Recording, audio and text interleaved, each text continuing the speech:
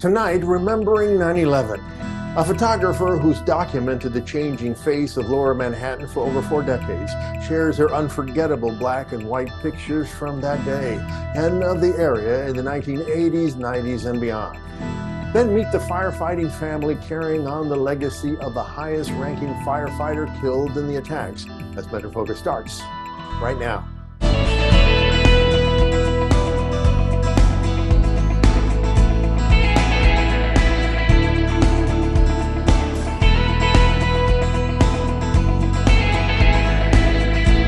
This is MetroFocus with Raphael P. Roman, Jack Ford, and Jenna Flanagan.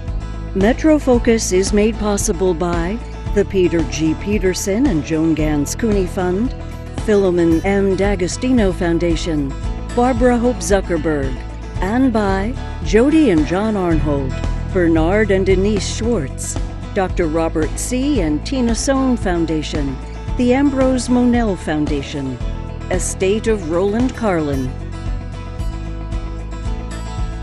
Good evening and welcome to MetroFocus. I'm Raphael P. Roman. For more than 40 years, New York photographer Barbara Mensch has been documenting Lower Manhattan's transformation from a rough and tumble place at the margins of the city to a playground for the rich.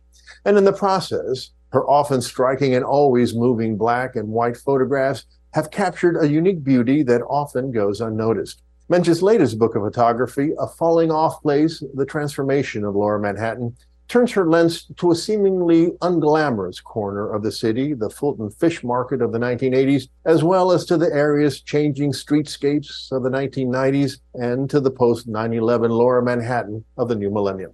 Barbara Mensch's photographs have been exhibited at MoMA, the Brooklyn Museum, the Museum of the City of New York, and at other venues here and around the world. And she joins us now. Barbara, welcome to the program. Thank you. Thank you very much. So, Barbara, let me just start with the obvious question. How did you decide, why did you decide to put this collection of photographs in this book? What moved you? Well, several years ago, I was asked by the Howard Hughes Corporation and celebrity chef Jean-Georges to do an installation of my photographs at the newly renovated Tin Building. So as a result of that, I had to go through all my early photographs and, work on the project and the proposal. And in that activity, I realized I had all of these photographs that I had not considered before. So that was basically the impetus. So, the book is divided into 3 parts, the 80s, the 90s, and the new millennium. So let's start with part 1, the 80s, which is almost completely dominated by the Fulton Fish Market, what you of the neighborhood call the market, a place where you obviously spent a lot of time as a young photographer, as a young artist. First of all, what drew you to this world that was largely dominated by gritty working class men? And in the background, always, the connections to the mob or rumors to connections to the mob. What drew you to it? Well, I moved into that area, which at that time was largely uninhabited. There were several artists living in the warehouses. But if you walked around at night, you would start to see this uninhabited neighborhood come alive with all these very, very intense men working with their physical hands and doing physical labor. And I was very, very intrigued by what was going on down there. And I felt for my whole life very competitive with men. And I wanted to really, really, really try and do a story about their lives and what went on down there.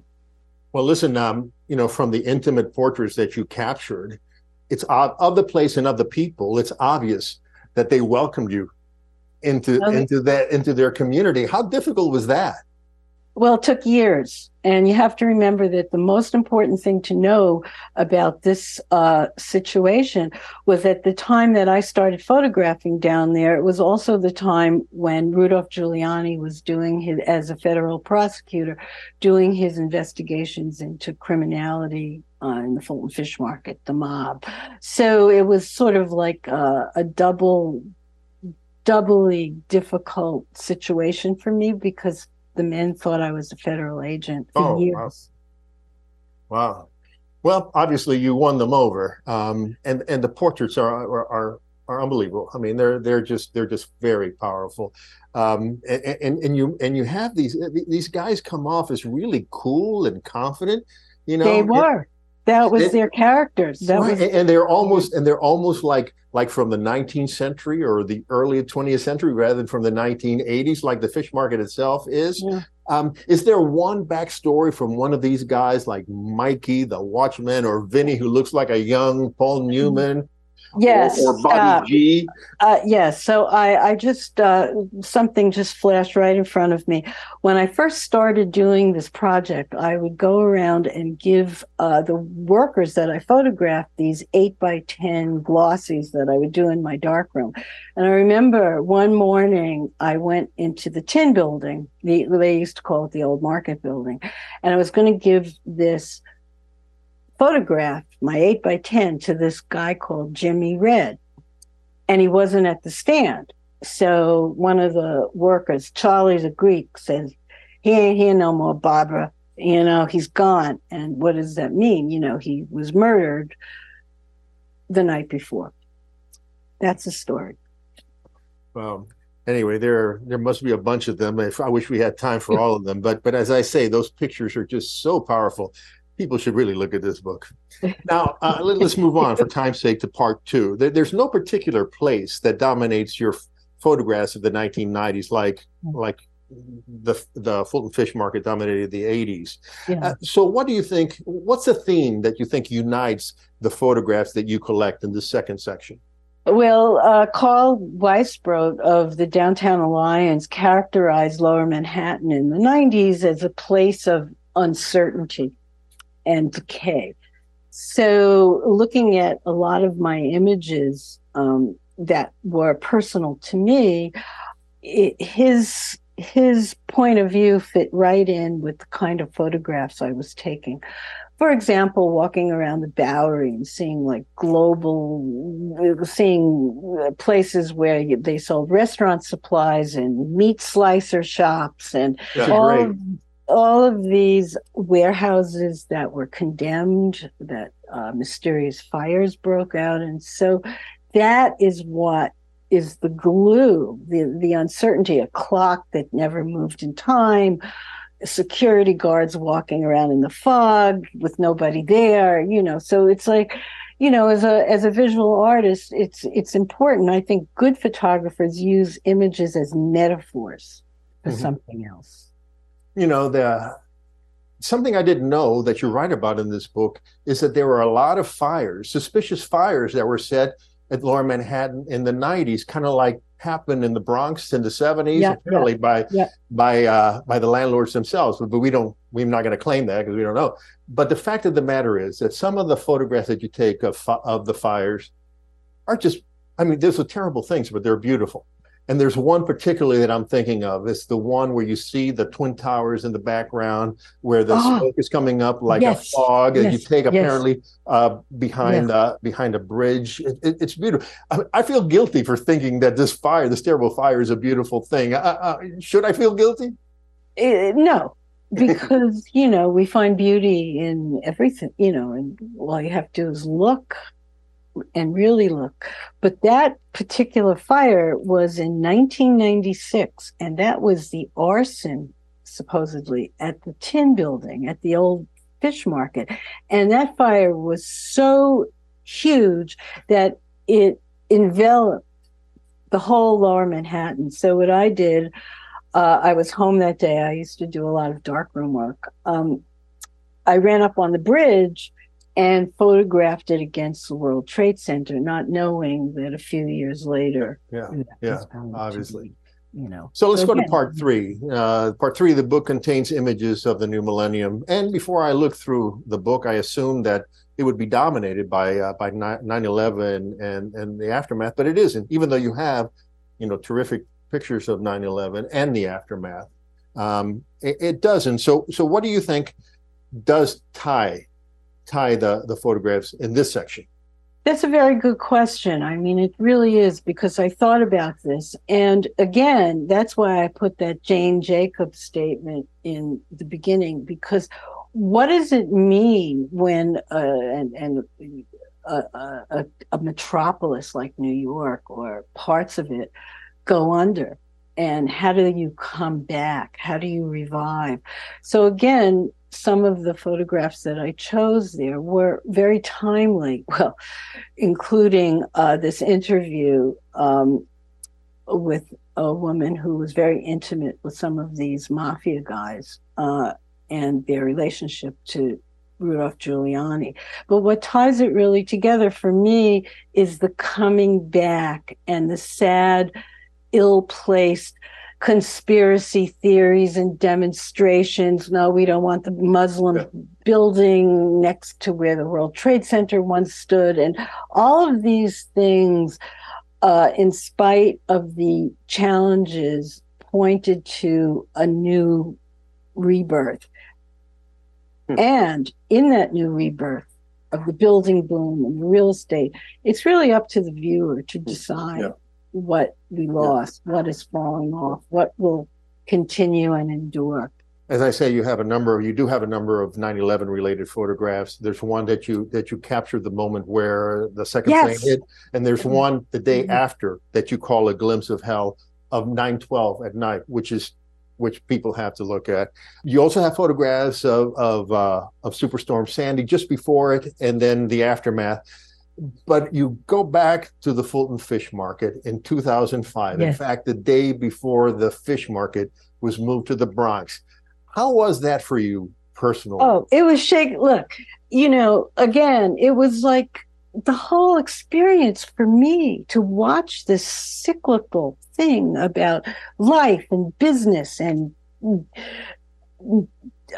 so much vitality going on there, and then to see it become a shell of itself. It's like, and including the photographs in 2019 of the disintegration of one of the market sheds, the new market building.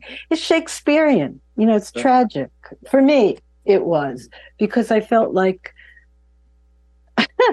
I just learned so much from these men. And if you go up to the Bronx, it's a lot of the old timers, or the ones that I worked with, are either they passed, they are still remaining in jail, or but some of them wanted to leave, and others really missed it, and well, it's got those photographers have like an Edward Hopper kind of sadness and loneliness to them.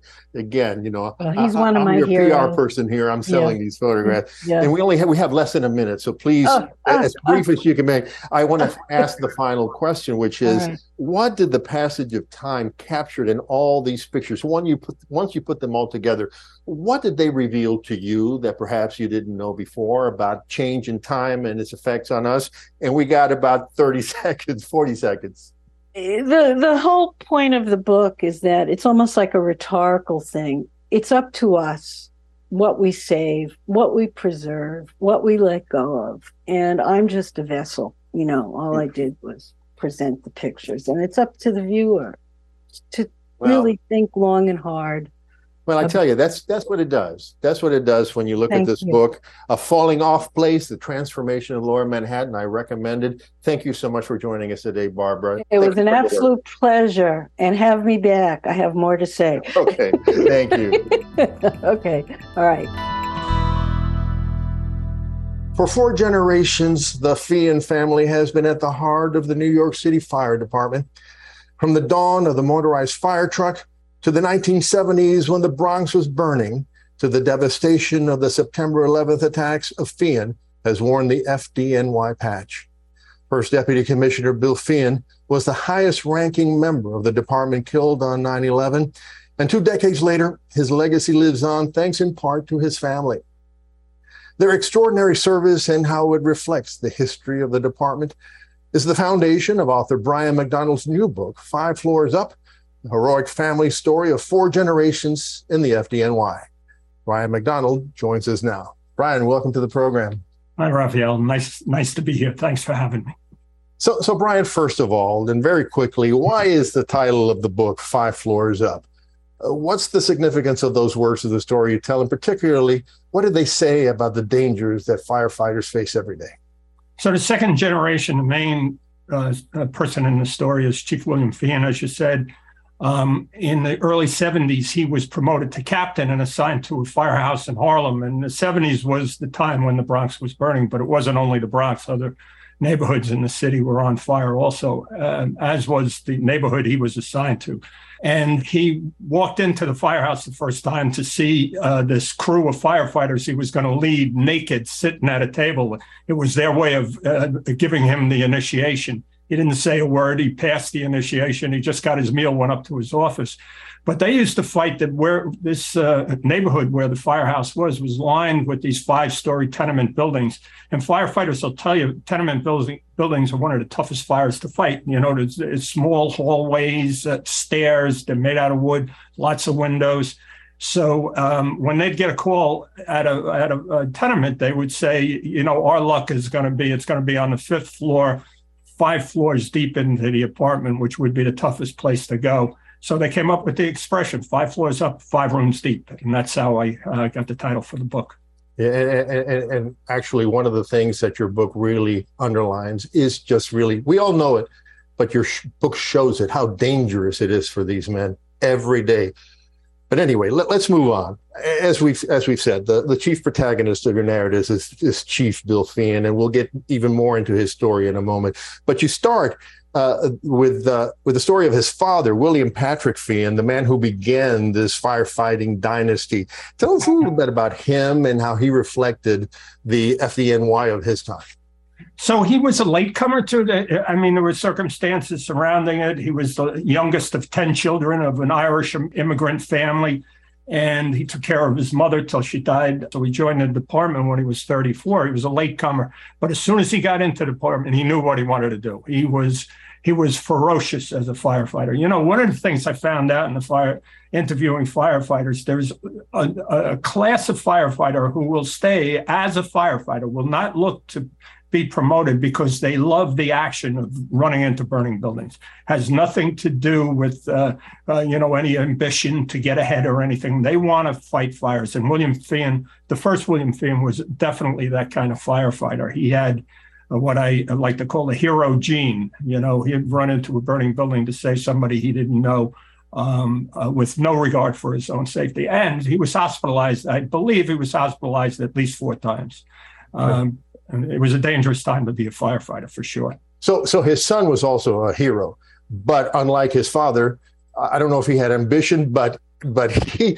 Tell us a little bit about him. Give us the highlights of Chief Feehan's FDNY career. A remarkable career, a unique career. He was the only firefighter and only member of the fire department to hold every rank in the department, including fire commissioner for a short time in the 1990s during the Dinkins administration. I think his wife had a lot to do with it. Him not staying, because I think he would have stayed as a firefighter too. He loved the action, but he wanted to start a family, and his wife was forced to be reckoned with at home, and she wanted to make more money. I mean, firefighters were woefully underpaid. And, you know, when you're trying to raise a family on that kind of a salary, you have to not only go up the ladder, but you have to work second jobs. And firefighters are famous. New York City, firefighters across the country actually are famous for moonlighting and other jobs. And Chief Feehan was no exception. He had to do it because of the kids and tuition. So, but let's turn to 9/11, which obviously, I mean, I think our viewers would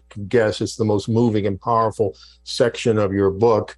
As you write, on learning on the morning of 9/11 that his father had rushed to the Twin Towers, Chief Feehan's son, Billy, calmed his concerns about his dad by reasoning that someone so high in the chain of command and 71 years old to boot would not be put in harm's way. But of course, he was put in harm's way, and he paid the ultimate price for being right there in the middle of it all. How did that happen?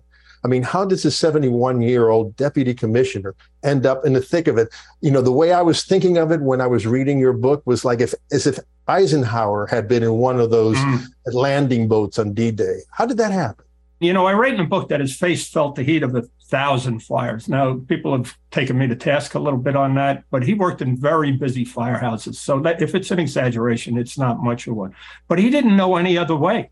And when Billy, his son, at first believed that his father would be safe, on further consideration, he knew that his father was going to be right in the midst of it. There was no choice.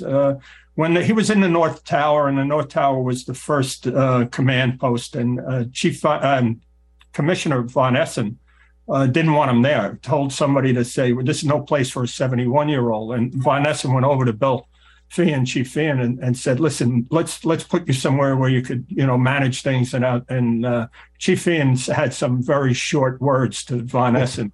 That translated means you got to be kidding me. And as you're right, and to add insult to injury, the commissioner actually asked him to give another firefighter his helmet. That didn't go so well. No, it didn't go so well. He might as well asked him for his pants. It was not gonna fly.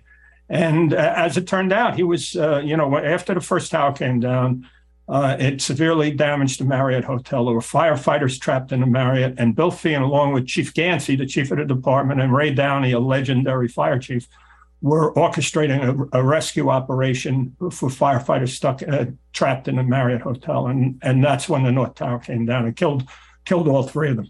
So, well, at least his family has the consolation of knowing that Chief Feehan, that would have been the way that he had wanted to go. From everything that you're right, it seems that's the truth, correct? Yeah. Billy went the next day. Billy Jr. He's not a junior, but the younger Billy went to see where his dad was killed, and in the pile, it was still a crime scene. It was a smoking, very dangerous place. But he got to where his father was killed, the spot, and he said he could have stayed there all night. He said he felt like it was his father's last breath hung in the air, and it was very emotional. He tells the story 21 years later, and the tears come down. Well, Brian, throughout your book, you write about a number of fires that occurred over the years in the city, fires which contain lessons that, if they had been heeded, would probably have saved a lot of lives on 9/11, certainly a lot of lives of firefighters. What were those lessons that weren't heeded? Why were they not heeded? And have they been heeded since 9/11? The short answer is yes. I had I did an event with Chief Joseph Pfeiffer, who was the first chief. And if you remember, the French filmmakers were following a chief that day. Chief Pfeiffer was that chief, a remarkable man, American hero. And he worked tirelessly to solve some of the problems that showed on 9/11, including the communication between the agencies. There were police and police helicopters over the buildings warning the police command that the buildings were going to come down, and that warning never got to the fire department. So, there's a lot of culture differences between the two departments, but it was just the structure was off. The structure was wrong, and they've done enormous amount of repair in that regard. God forbid it should happen again, but the same thing is not going to happen. So the communications was key, but there was also, as you point out in the book, there were signs that skyscrapers, faced with severe fires, could be vulnerable, but people thought that they wouldn't be, even as late as 9/11. Well, in 93, Chief Feehan, who was first deputy commissioner in 1993, went to the World Trade Center bombing that blew a 7-story deep hole under the building. And even he was convinced that these buildings would never come down. The terrorists wanted to knock down the building. They wanted to explode at the bottom. They thought the first building would hit the second building in a domino fashion and go. That was their aim, but it didn't happen. So Feehan was pretty confident that the building would come down. However, there were he responded to a fire called One New York Plaza fire. It was a skyscraper in the financial district, and the fire had warped the struts, the infrastructure. The structure of it, and that building would have come down had the fire been as hot as the fire in the World Trade Center. in your book, you briefly also talk about two other generations of Feehan. There is his son John and his son-in-law Brian Devon, I think that's how to pronounce it. Plus his grandson, young what's his name? Connor. And they reflect the same kind of qualities, exceptional qualities that Chief Feehan did. But you also write in the book that the FDNY didn't always, had his own problem, had qualities not so exemplary: sexism, racism, nepotism. Have those problems been overcome?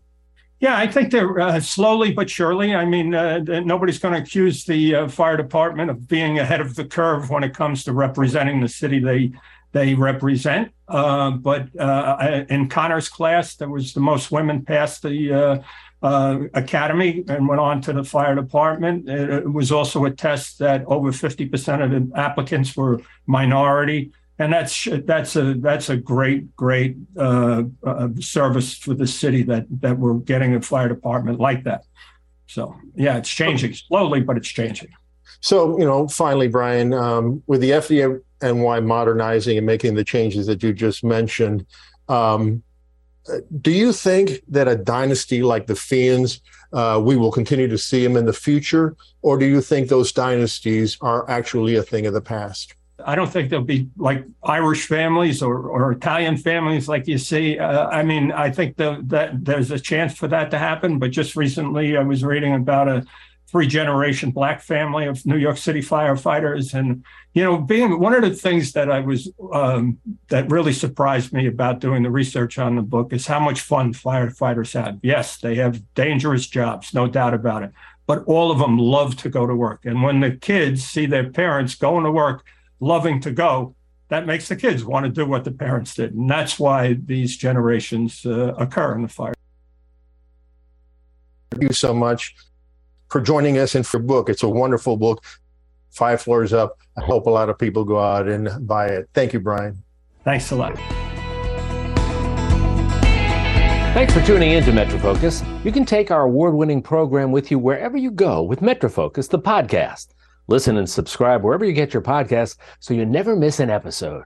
Or simply ask your smart speaker to play MetroFocus, the podcast. Also available at metrofocus.org, WLIW.org/radio, and on the NPR One app.